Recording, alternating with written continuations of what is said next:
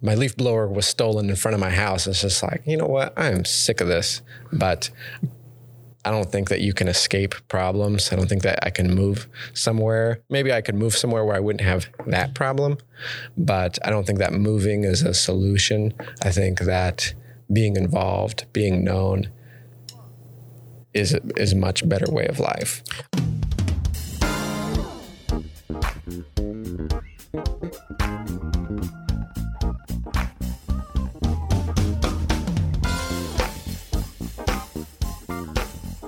Are we recorded? Is it red? Okay. Yeah. Hey, this is Brian Atkinson. Welcome to the Parkrose Life podcast. Thanks for being with us. I'm joined by my producer, Andrew Morgan. What's up, Andrew? Hey, man, I'm doing good today. Okay. Hey, Andrew, who is our guest today? Today's guest on the Parkrose Life podcast is Brian Atkinson. What? Yes. So what we're going to do is we're going to have a sit down with you here in a minute. Me and you are going to go one-on-one. I'm going to give you the rapid fire questions. I'm going to tell everyone. I'm going to ask you like how you got to Parkrose. I am going to ask you about the different ventures you're a part of. You're a part of a band. You're putting together some community events and different things. And you also sell a little bit of real estate, I hear. So there's some depth to what you do in the Parkrose community. So I am going to have a nice sit down with you. But before we get into that, the last episode was Donnell Morgan. Thoroughly enjoyed putting that episode together. Very, very interesting. And then we had Ashley before that. And then we also had Joe Rossi. So Some good stuff. What's the website that everyone can go to get the prior episodes of the Parkrose Life podcast? Best place to check it out online is the website parkroselife.com. That's where we got the podcast episodes. You can listen to it right on the site. And I also have other blog posts and resources for the community that don't make it into the show sometimes. All right. So with no further ado, let's get into it. Wow. All right. I'm ready.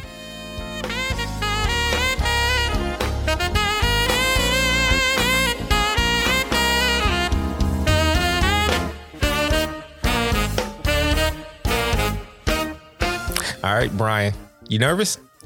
There's no agenda. I'm on the other end of this. I've never been the interviewee. So I'm feeling good, though. It's going to be a lot of fun. All right. So here we go, man. Here's the first question I have for you. And we're going to keep it 100% Parkrose. Now, I'm going to talk to you about a whole lot of different things, but let's kick it off with a big Parkrose question. How did you come to Parkrose? I came to Parkrose wanting to be part of a community, having moved a lot in my first few years of adulthood and not feeling settled. As a real estate agent, I didn't know this neighborhood at first. And even growing up in Gresham, I didn't know that much about Parkrose or where I live now, which is Argay Terrace. But I got to sell a house here on Rose Parkway in Argay Terrace. And I was like, man, I kind of like this neighborhood. Big houses. And I wanted to have a big house so that I could have people live with me. So that was really what drove me here, was the big house that was going to allow me to have friends or family stay with me. And sure enough, my parents have been with me. But long story short, when my wife and I were ready to buy our own house, I had her sit down with me and we made a list of everything we kind of wanted in our housing and decided together, because I've seen a lot of drama of people buying houses together that want different stuff. You see that on like house hunter shows. He wants this and she wants this. Right. So we made our list together, what we wanted. And then from that list, it was like, well, the neighborhood that we're going to be able to afford that kind of house is probably going to be Argay Terrace. And we found a house the next day and bought it, and that's how I ended up here, and I'm glad I did. Well, let me ask you something along the lines of, like, you kind of mentioned like those real estate shows. So I've wanted to ask someone in real estate, is it really like that? Like, I know, is some of this just produced for like for the drama of it all, or have you really sat down with couples and seen in real life some issues? I think I tend to attract less dramatic people. Okay. Personally. I have a lot more steady people who I'm friends with or who want to work with me. I have had a few dramatic couples, and I've kind of scratched my head like, you guys are never going to be able to buy a house. And as a real estate agent, I'm not a counselor. I'm not a pastor. I try not to give too much relational advice, and just ultimately I'm I'm providing a service. So sometimes my clients make choices or treat their spouses in ways that I don't like, but unless I think it's really harmful, I'm not going to say anything about it. I've had a few colleagues and friends on House Hunters on the show, and it works a lot different than that in reality, but it's still a little element of reality on those shows. All right, so let's get into something that's a little bit really deep into reality. Now, you're working in Portland in the Park Rose area, right? So talk to me a little bit about what your perspective is as a real estate person. Like you're working in this business. What's your perspective on gentrification? And let's go a step even deeper, like more than just your thoughts. Like, what are some of the things that you're doing to kind of guard that or look at that from a Park Rose perspective as far as where we are with gentrification? I'd say Park Rose specific. I haven't lived here long enough to have a full picture of it, but just in the time I've been here and thinking about the future and what I would like to see happen here as Park Rose develops as it already has been, is that through relationship and working together and people knowing each other, we can prevent gentrification, and at least in terms of displacement, or people getting, I would say, discarded or just disregarded by the kind of businesses that come in, by empowering people and working with the community, the people who already live here, to build businesses and organizations that work for the people who are already here. One thing we talk about in gentrification and real estate is one of the first signs that a neighborhood is going to be gentrified is a coffee shop coming in. And of course, I own part of a coffee company, and I want to open a coffee shop in Park Rose, which would potentially be a first domino in things changing economically and aesthetically on Sandy Boulevard, potentially. And so there might be some unintended negative consequences that are to a certain extent are unavoidable, but the part of that we could do is build that business with our community, build a business that caters to the people who are already here, something that they can afford and appreciate, not building something where we're selling $10 ice cream cones that no one who's from here can enjoy. I think one of the first signs that, living in a community in the past that's gone through gentrification, bike lanes were our first sign. Okay. Yeah. Well, as soon as we saw bike lanes, we were like, yep, this isn't going to be our neighborhood much longer. But I think I asked that question because I look at some of the being new to the Park Rose community and really only coming into this community strictly from like a work standpoint. I don't live here. But when I'm around and I do business in this community and I shop here, I spend a significant amount of time here. I noticed that this is a really a community, and I mentioned this in episode 1. This is a community that is they're hard workers, and so. But I also noticed that this is a very diverse community. I noticed that there are a lot of immigrants here. There are a lot of different walks of life and ethnicity. So from a real estate standpoint, who's really coming into this space right now? Like who are some of your people that are buying some of the homes in this space right now? There's definitely a good number of yuppies, younger people with some money that like mid-century modern homes and that aesthetic. There are people of all different races, though, I'd say, even though the affordability in Portland is getting harder and harder to accomplish. Home ownership is a hard task to accomplish, and the rate of first-time home buyers is going down right now. But from what I've seen anecdotally, there's still people of all races and nationalities and backgrounds buying houses in the Park Rose area, so that's encouraging to me. I think that people are attracted to the diversity that's already here, including the white people buying houses. That if that's a value for you, this is a neighborhood where you could find that. And so I think that socially, the values are changing in Park Rose a little bit from some of the, 40 years ago, this was a predominantly white neighborhood, right? More blue collar perhaps, and lower income in some ways than the people who are buying houses here and now. So I don't know if that got to the heart of your question or not, but demographically, that's what I'm seeing. And I guess, you're asking me for kind of some insight as a real estate agent. And that's actually something as a professional, I try to avoid to some extent or to a great extent because of ethics and how it's been done totally the wrong way, right? Of realtors driving the force of saying you don't want to live here because this is a bad neighborhood. Right. Well, what does bad mean? Yeah. It's code for black or it's code for whatever in the history of real estate agents, right? So they call that steering. So I'm not supposed to say much about, hey, you would like this neighborhood. Yeah. Wink, wink, for whatever reason that might be or perceived to be. So when people ask me, is this a safe neighborhood? I say, you can check out the crime stats online. What about, the neighbors? Are they nice? You should knock on their door and find out if they're nice. Do you think there's a lot of minorities in this neighborhood? It's like, you should look around. I'm like, people have asked me that question hoping for opposite answers. Yeah. And it's like, oh my gosh, I do not want to be.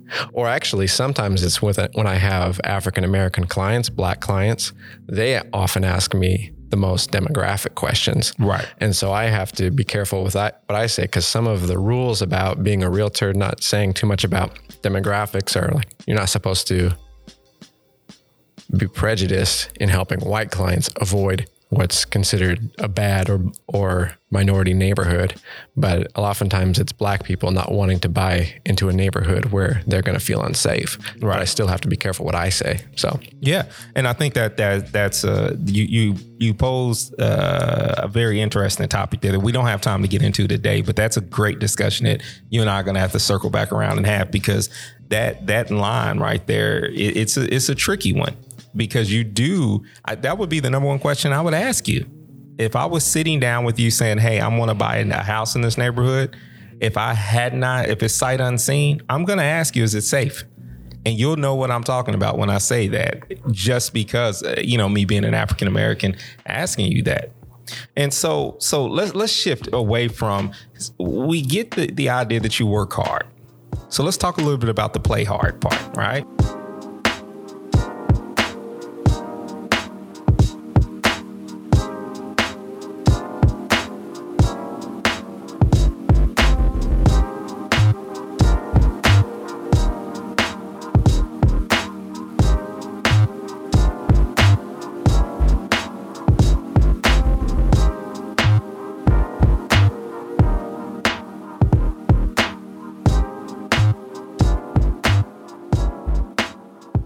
yes. And so let's talk about the music that you do and that you're involved with. Because when we start putting together the Park Rose Life podcast, you were telling me you had access to musicians and all these different things. And that's when I really found out, oh, you really do this. You're not just like the guy who shows up to the coffee shop strumming with an acoustic, with no shoes on. You actually know music and you're in a band. So tell us a little bit about that. I like to think so. I mean, I feel honored to not be the guy with no shoes in your perception of me. My level of musicianship is probably akin to that guy's, but I am in a band. It's called Chasing Ebenezer. It's a folk rock band. I get to play percussion. That's like African drums, congas. And I've been in that group for about 6 years now with my good friends, Ben and Heidi Sadler. They've been mentors and friends for me for a long time. And we just released a new EP last week. So you can hop on to any music platform and find that the band is called Chasing Ebenezer. So let me ask you something real quick. Do you have a favorite song on there? I think Overcome. It's got a little bit of a Latin groove to it. Okay, let's do this right now. We're going to go ahead and listen to about 30 seconds of Overcome.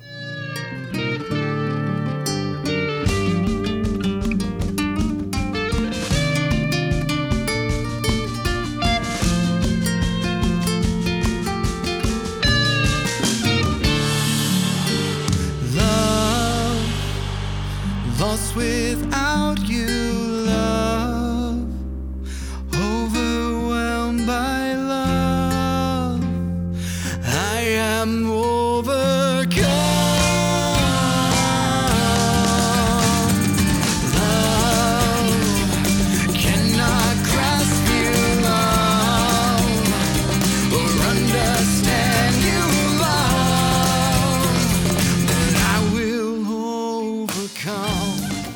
All right. So tell me, what's your thought process? What was the thought process on kind of making that track?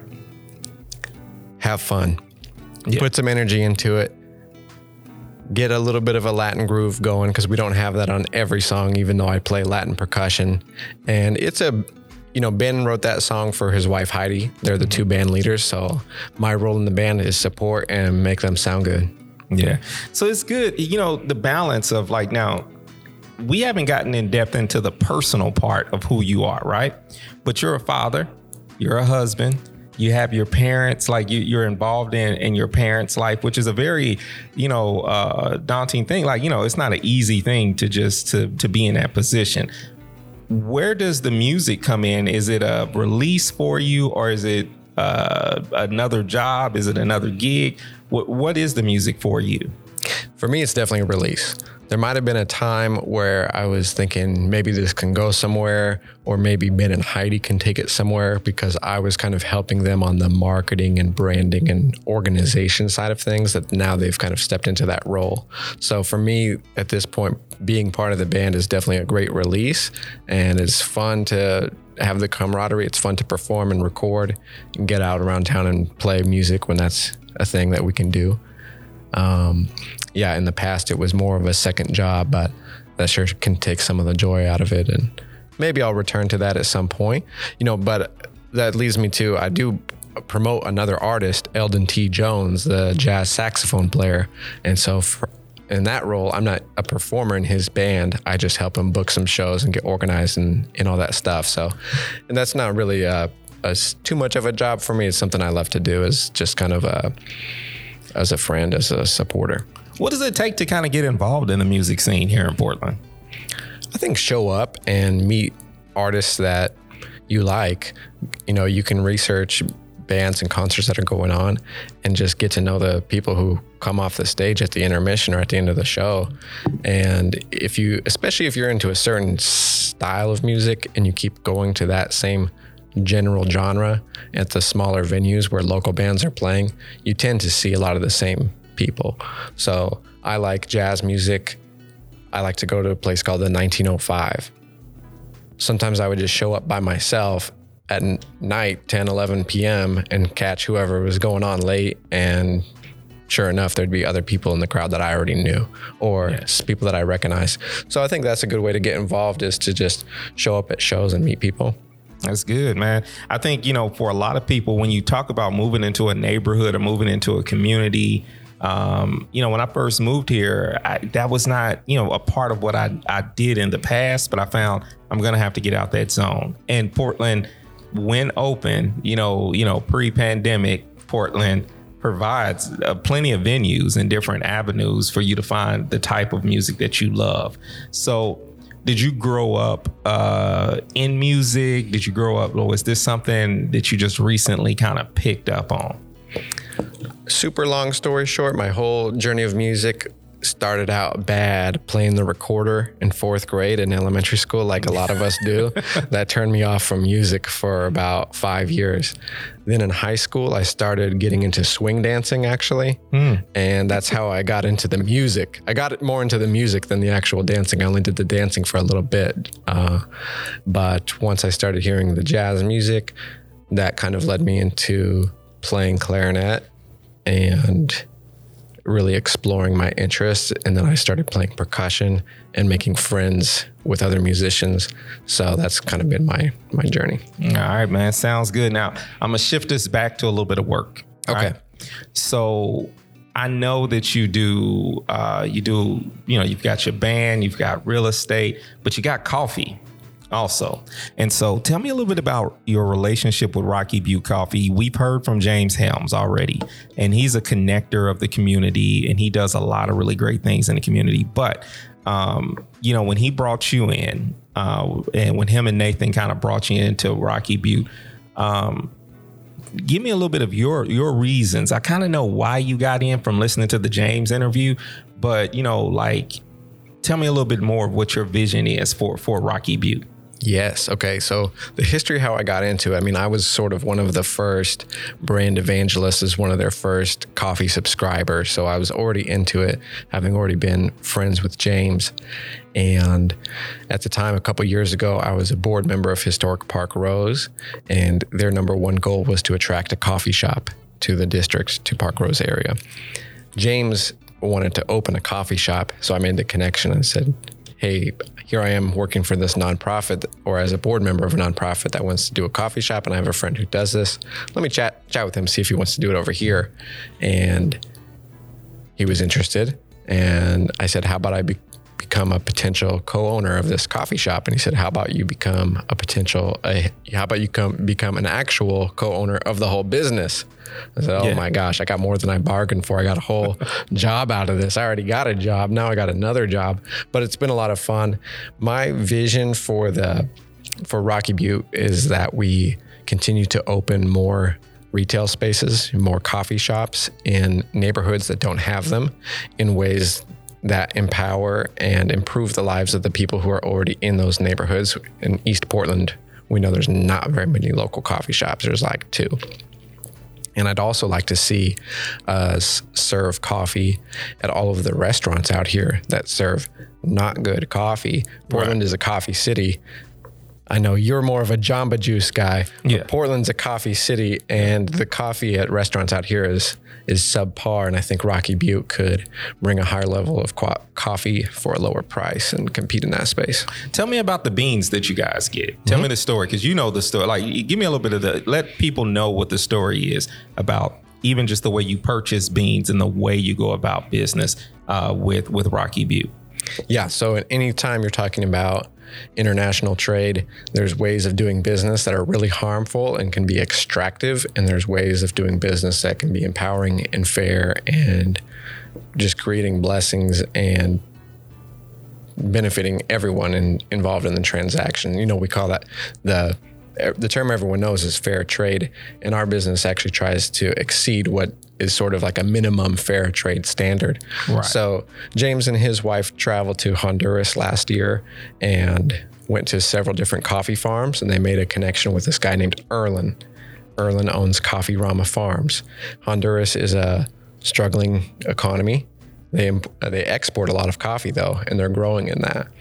So it's awesome for such a small company like us to be able to say, we know the guy, we know the actual farm that we got this coffee from Honduras. And it's pretty remarkable, you know, that he was actually able to go down there and make that personal connection. Because usually we would just be buying coffee from a website and not really know how much money the farmers are making. And we pay Erlen like 10 times more than he used to get paid. So it's working out for everyone so far. And that's important, you know, like it, just as a side note to everyone listening, that's important for you to do when you challenge, you know, like his Park Rose, we want, you know, the local coffee shops to show up. But when they show up, we also want them to have that type of integrity. You know, so Rocky Butte is one of those ideal companies that we would want in the Park Rose community, because is ethics there, you know, at the heart of it. Like that you want to do right by someone in Honduras, so we know you'll do right by someone in this community.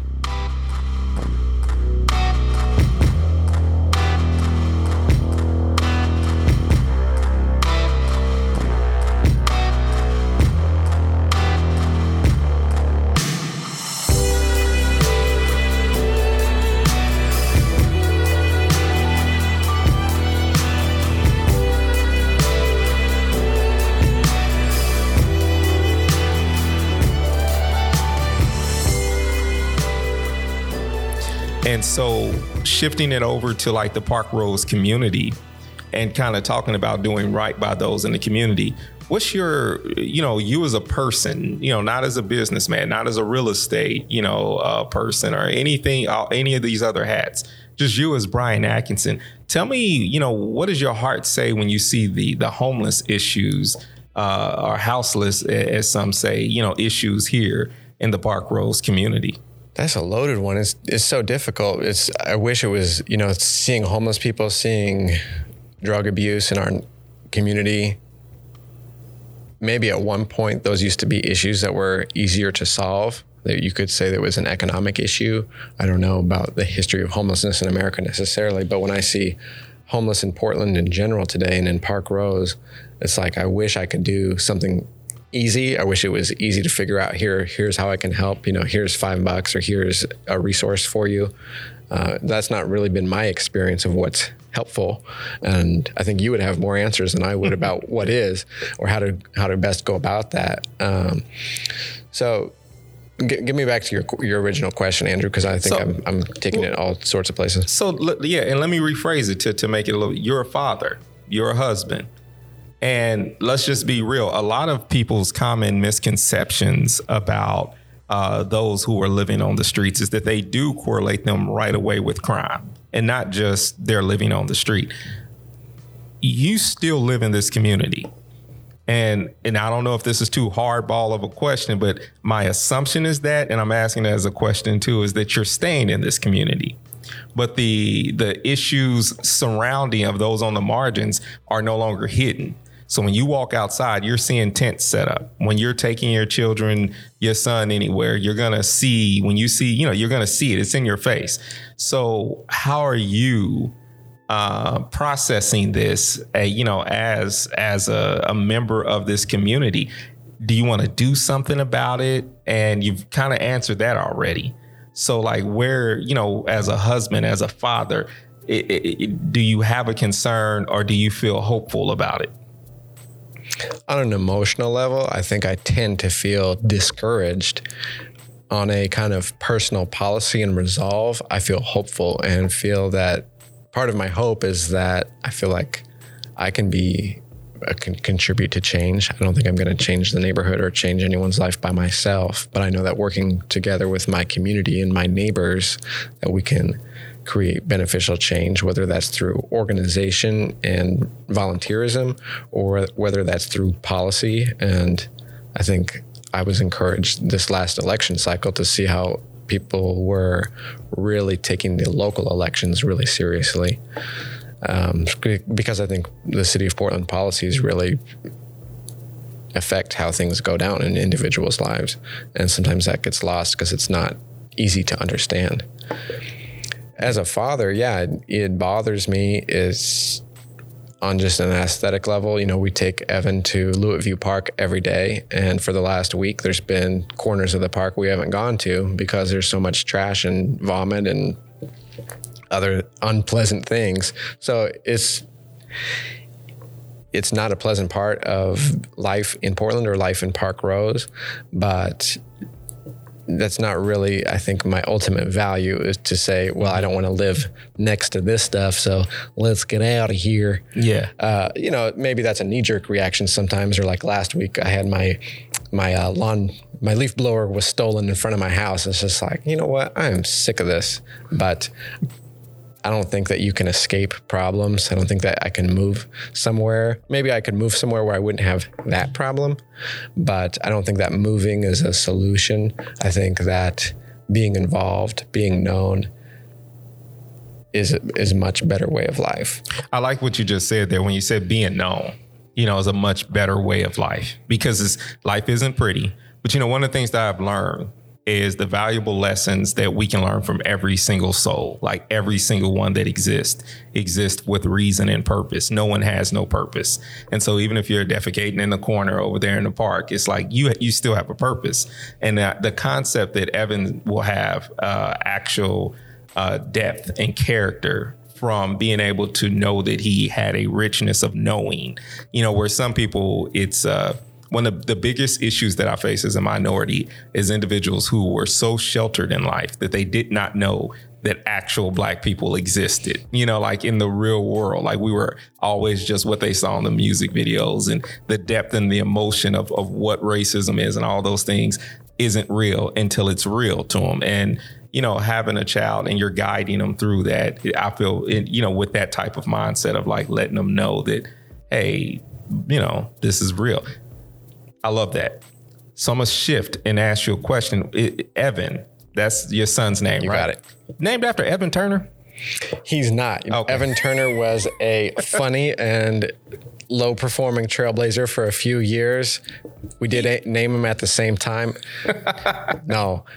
Evan is a name my wife chose that I gave a thumbs up to, and she could give you more insight about it. It's some kind of Norwegian name that means something significant, but you know what? That wasn't really part of what mattered to me in picking a name. I don't even in my head, it will always be Evan Turner. Okay. Like, you know, it doesn't matter. Like, it's just going to live rent free here. But I have a signed Evan Turner shoe that I'm going to give your son next time I see him. It'll just be his. Yeah, perfect. I've not been able to unload this shoe in years. So now I finally found the right market for it. Anyone has extra blazer gear, you're welcome to donate it to my family. So let's talk about your love affair with the Blazers and how that kind of came about. The Blazers, it's a team. Were you alive for the championship?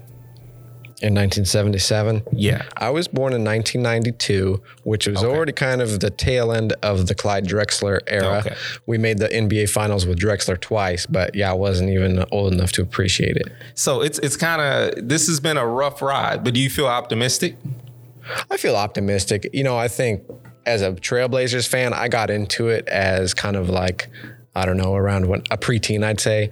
Yeah. When I was younger, it was the quote unquote jail Blazers era. Right. And I grew up in a relatively conservative environment, and a lot of families, parents of kids my age were like, don't watch the Blazers because those are bad guys. And some of them kind of were a little bit of bad guys, but it was really blown out of proportion, right? And you could say there was some big time or small time racism involved in that.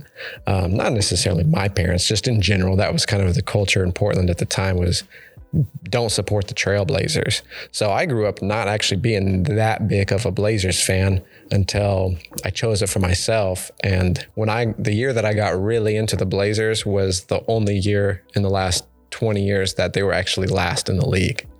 So I became a fan when they were terrible, really bad. Yeah. And so that's, I think, kind of made me appreciate all the wins and made me feel like, hey, I'm not a bandwagon fan. I've been through the low times, you know? Yeah. So I'm gonna tell the audience and you a story. You've not heard this story yet. You're a part of it, but you haven't heard it. So when I first met Brian, I was recording like a little commercial kind of thing for Rocky Butte. And my son was assisting me, and you said to him, your actual words were like, you know, like when you was like, hey, so you guys are Thunder fans, and then you did the little goodbye wave. And so we get in the car, and my son was like, yeah, that was disgusting. My 13-year-old, he was like, I don't like that guy. Oh my gosh. You know, I remember something about that interaction. It was, how do you feel about Damian Lillard destroying your whole franchise? You said something like that. And my son was just like, yeah, man, that guy is not a good person. You know, and if your son was a little bit older, I was like, maybe I wouldn't feel so bad about kind of that friendly ribbing. But I was like, oh, because I learned more about your family after that, you know, maybe moving to Oregon was kind of a difficult thing for Braden. And he was like a big Thunder fan. Right. Yeah. So I was like, oh man, I probably didn't make him feel very welcome in Oregon or in Portland. Well, you know, I think so. Here's the thing, like we have a very competitive sports household. So we're used to it. Like if you don't come down and watch the Thunder game, we will accuse you of being a Mavericks fan or something horrible, you know? So like the thing is like, you know, we're used to it, but we also being real fans of like the NBA in general, we knew we had our own feelings and thoughts about Paul George. And it's easy to say that now, like, you know, a lot of people like, oh no, you didn't know. No, we knew. And I think we were still as a team, like right now, we're just now getting used to letting go. But we knew that shot had nothing to do with the character and the nature of Paul George. Like the franchise wasn't dismantled because they were like, we can't, you know, Damian Lillard shot like that. You know, a shot doesn't dismantle. Because if anything, that means the Houston Rockets would have been dismantled, because that shot to me was probably Lillard's more dagger, just because they really should not have won against that particular Houston team. See, I wish I had more sports friends, because I'm always talking about neighborhood community stuff. For being a guy who sports his Blazers gear around all the time, it's surprising to me I don't have more friends to chat about this stuff with. But I want it to be known on the record that I was there in the Rose Garden Arena for Damian Lillard's goodbye shot. And that did send Paul George packing to some extent. But yeah, it's a lot of fun being a fan. And I think it's actually cool that sports is something that gives something people to talk about and connect over. I've got so many stories about that of just people talking to me about sports who never know me before. And so if I wasn't wearing my hat that day, I would have never made that friend or never would have had that connection.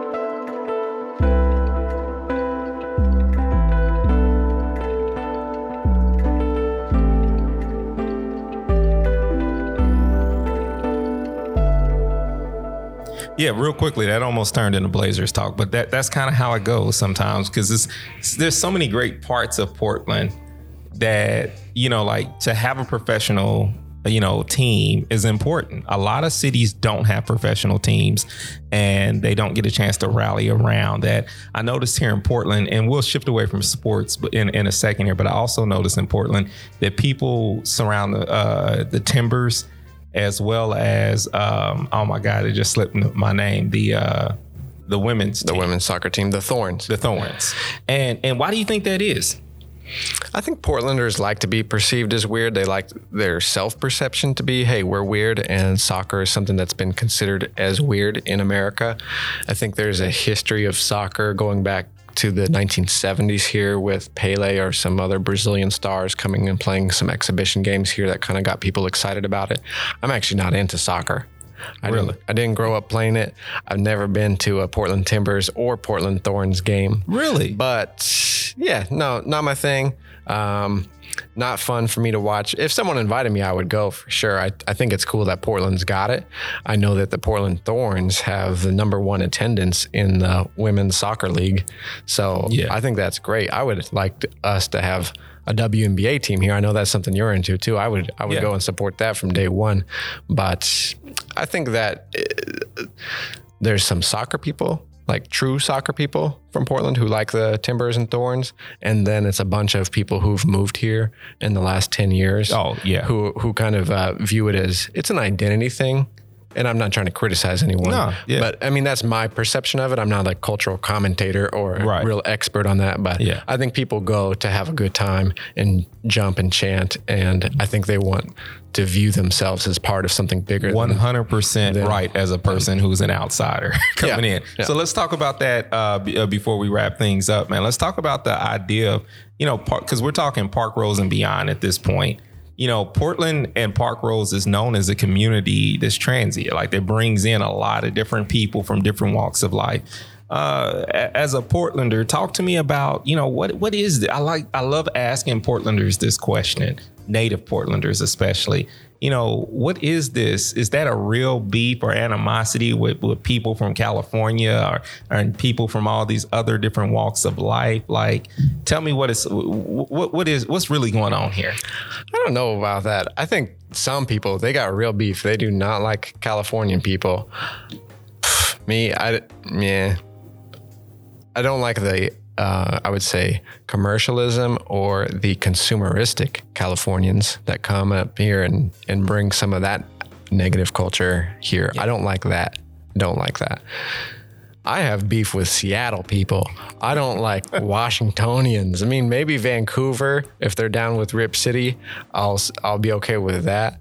But I view Seattle as our rival, and Los Angeles and Bay Area is just such a different thing from Portland that it's just, take it or leave it. But I guess those aren't really so much my people most of the time, but I don't got any hate for California. I've heard people describe this, oh man, I think it was like on Cal Hurd show where and this is the way he described it. And he's from this region. He was saying that Seattle's the big brother and that Portland's the little brother that will never be as good. It's sort of like if there was a bedlam here, like if it was a rivalry, like that Portland's the state college, Right.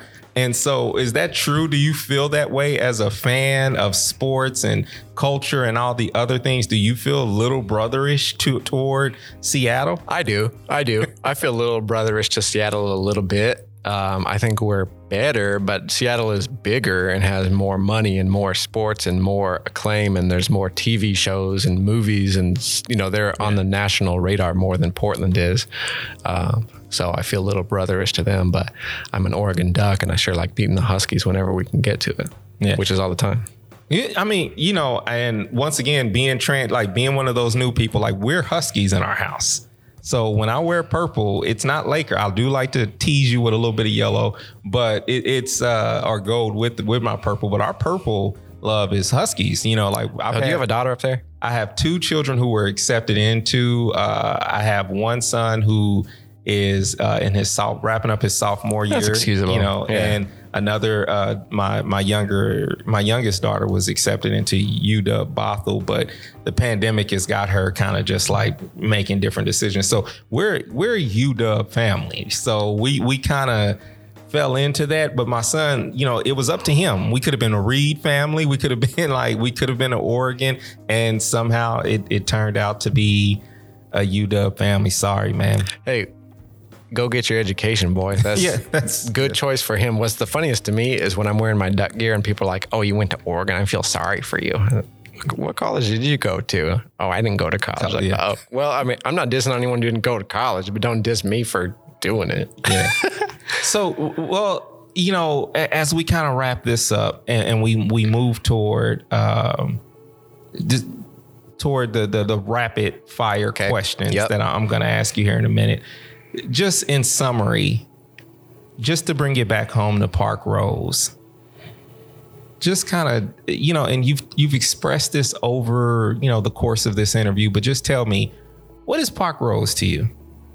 Park Rose to me is a community that sticks together, that has great opportunities because of our small size and because of our diversity.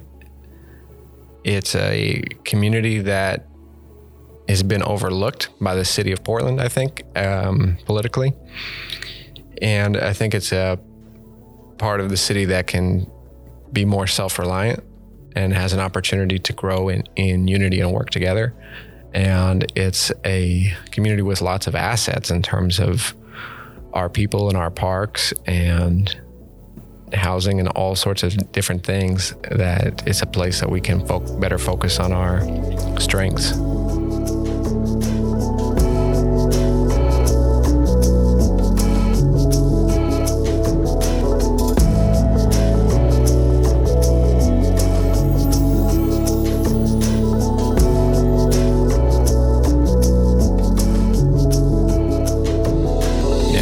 All right, so it's time for the rapid fire questions. Hit it.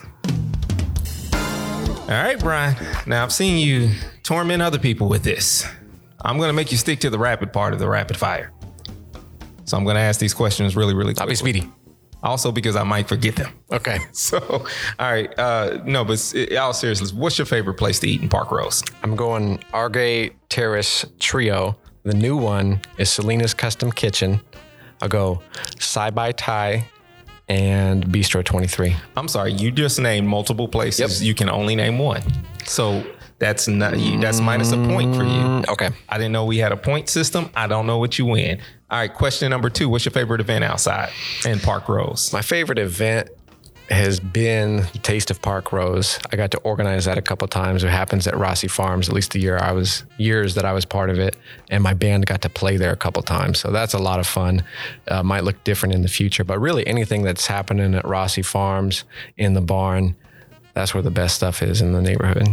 All right. So what's your favorite place to be outside in Park Rose? Just in general, just where's your favorite place to hang? I like Louisview Park.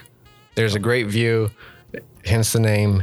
I walk around there with my dogs and my son, and there's something for everyone in that park. So I like going on the weekends when it's sunny outside and seeing hundreds of people all doing different stuff. All right. So All right, you've got a lot of different things that you do. So I'm not gonna just ask you like just a plain everyday guy, like you're just an everyday guy. Where can we catch up with you, right? I'm gonna ask you in a couple of different series of things. So there's one thing that I know you are working on, and you're not ready to. There's not a lot of information, but you're putting together, or you're an integral part in putting together a Park Rose collective of different people, doing faith work and doing work in the community. Quickly, tell me a little bit about that, and tell me about the Facebook page we can get to. Okay, cool. Yes, it's a fledgling group. I think that there's an opportunity for more people of faith in our community to work together and support each other. After being involved here for a number of years, I feel like that is something that was missing. So the Park Rose Faith Collective is a group for people to encourage each other, and then to encourage each other and encourage our broader community and maybe our church congregations to get more involved in volunteering and in connecting and supporting the neighborhood. All right. Park Rose Faith Collective is on Facebook. All right. So what about your real estate? Real estate, yes, I'm a residential real estate agent. I've been doing that for 6 years. I can help you buy or sell real estate, including investors. I work with investors too in Park Rose and beyond. And the best way to find me out for that stuff is actually parkroselife.com too. All right. So tell me a little bit about Park Rose Life. We know the website. Say it again, though. But we know the website. But what all can we find on the website? Yes. So thank you for getting this far in this episode. The point of Park Rose Life is to showcase positive things happening in our community and give people more opportunity to join in. So it's on parkroselife.com. I share some blogs and do interviews with people that don't make it to the podcast. And I share resources, just a ton of stuff that's going on in the neighborhood, including real estate information there. And it's on Instagram and Facebook. So, there's some different content on those platforms too. All right. So last thing that I'm going to ask you is your band. How do we get a hold of the music? And I do know that, things are shut down, but if you got any performances or anything, let us know. Okay, cool. Yes. Chasing Ebenezer. That's chasing like running, and Ebenezer like EbenezerScrooge.com, and Chasing Ebenezer on any social media. We got a new EP called Farewell Innocence, and you can we got nothing coming up, but we do have some live concerts recorded on YouTube that you can check some past videos out. All right, so we just YouTube search Chasing Ebenezer and pop it up. That's it. All right. So anything else, any other way that you want us to get in touch with you outside of just coming right back to this podcast next week and hearing you interview one of our next great guests? I'd say if you have an idea for the neighborhood, I do love being a connection point. Like, just as a small example, yesterday I talked with Gary Muzzy. He's a water polo and swimming coach here. He's starting a youth basketball group. Well, I talked to Marty Williams with Elevate Oregon a month ago. He's doing youth basketball. So that's my next connection piece, is those two guys don't know each other yet, they told me. But that kind of collaboration is what I'm all about. So if you have an idea or a concern or a question for the neighborhood, I don't mind being kind of the repository for that kind of stuff. So you can hit me up for any reason. All right. Well, that's my part right here. Here in a minute, you're going to hear some really good music. Tell them, who's the music by? Eldon T. Jones and his group In Touch. All right. So you're going to hear some really good music, and then you're going to hear the host of Park Rose Life, which is Brian Atkinson, lead us out the door. So I thank you so much for letting me interview you, Brian. Thank you for letting us hear a little bit about who you are as a person and getting in depth. And this is only part one. We're going to have to sit down and talk again. We didn't get a chance to talk about your wife. We didn't get a chance to talk about like your hopes and a lot of other different things. We left a lot on the table. That's true. So we're going to get into those. Leave them wanting more. Yes, definitely. So I am your producer, Andrew Morgan, and I'm out. And thank you so much for sharing Park Rose Life.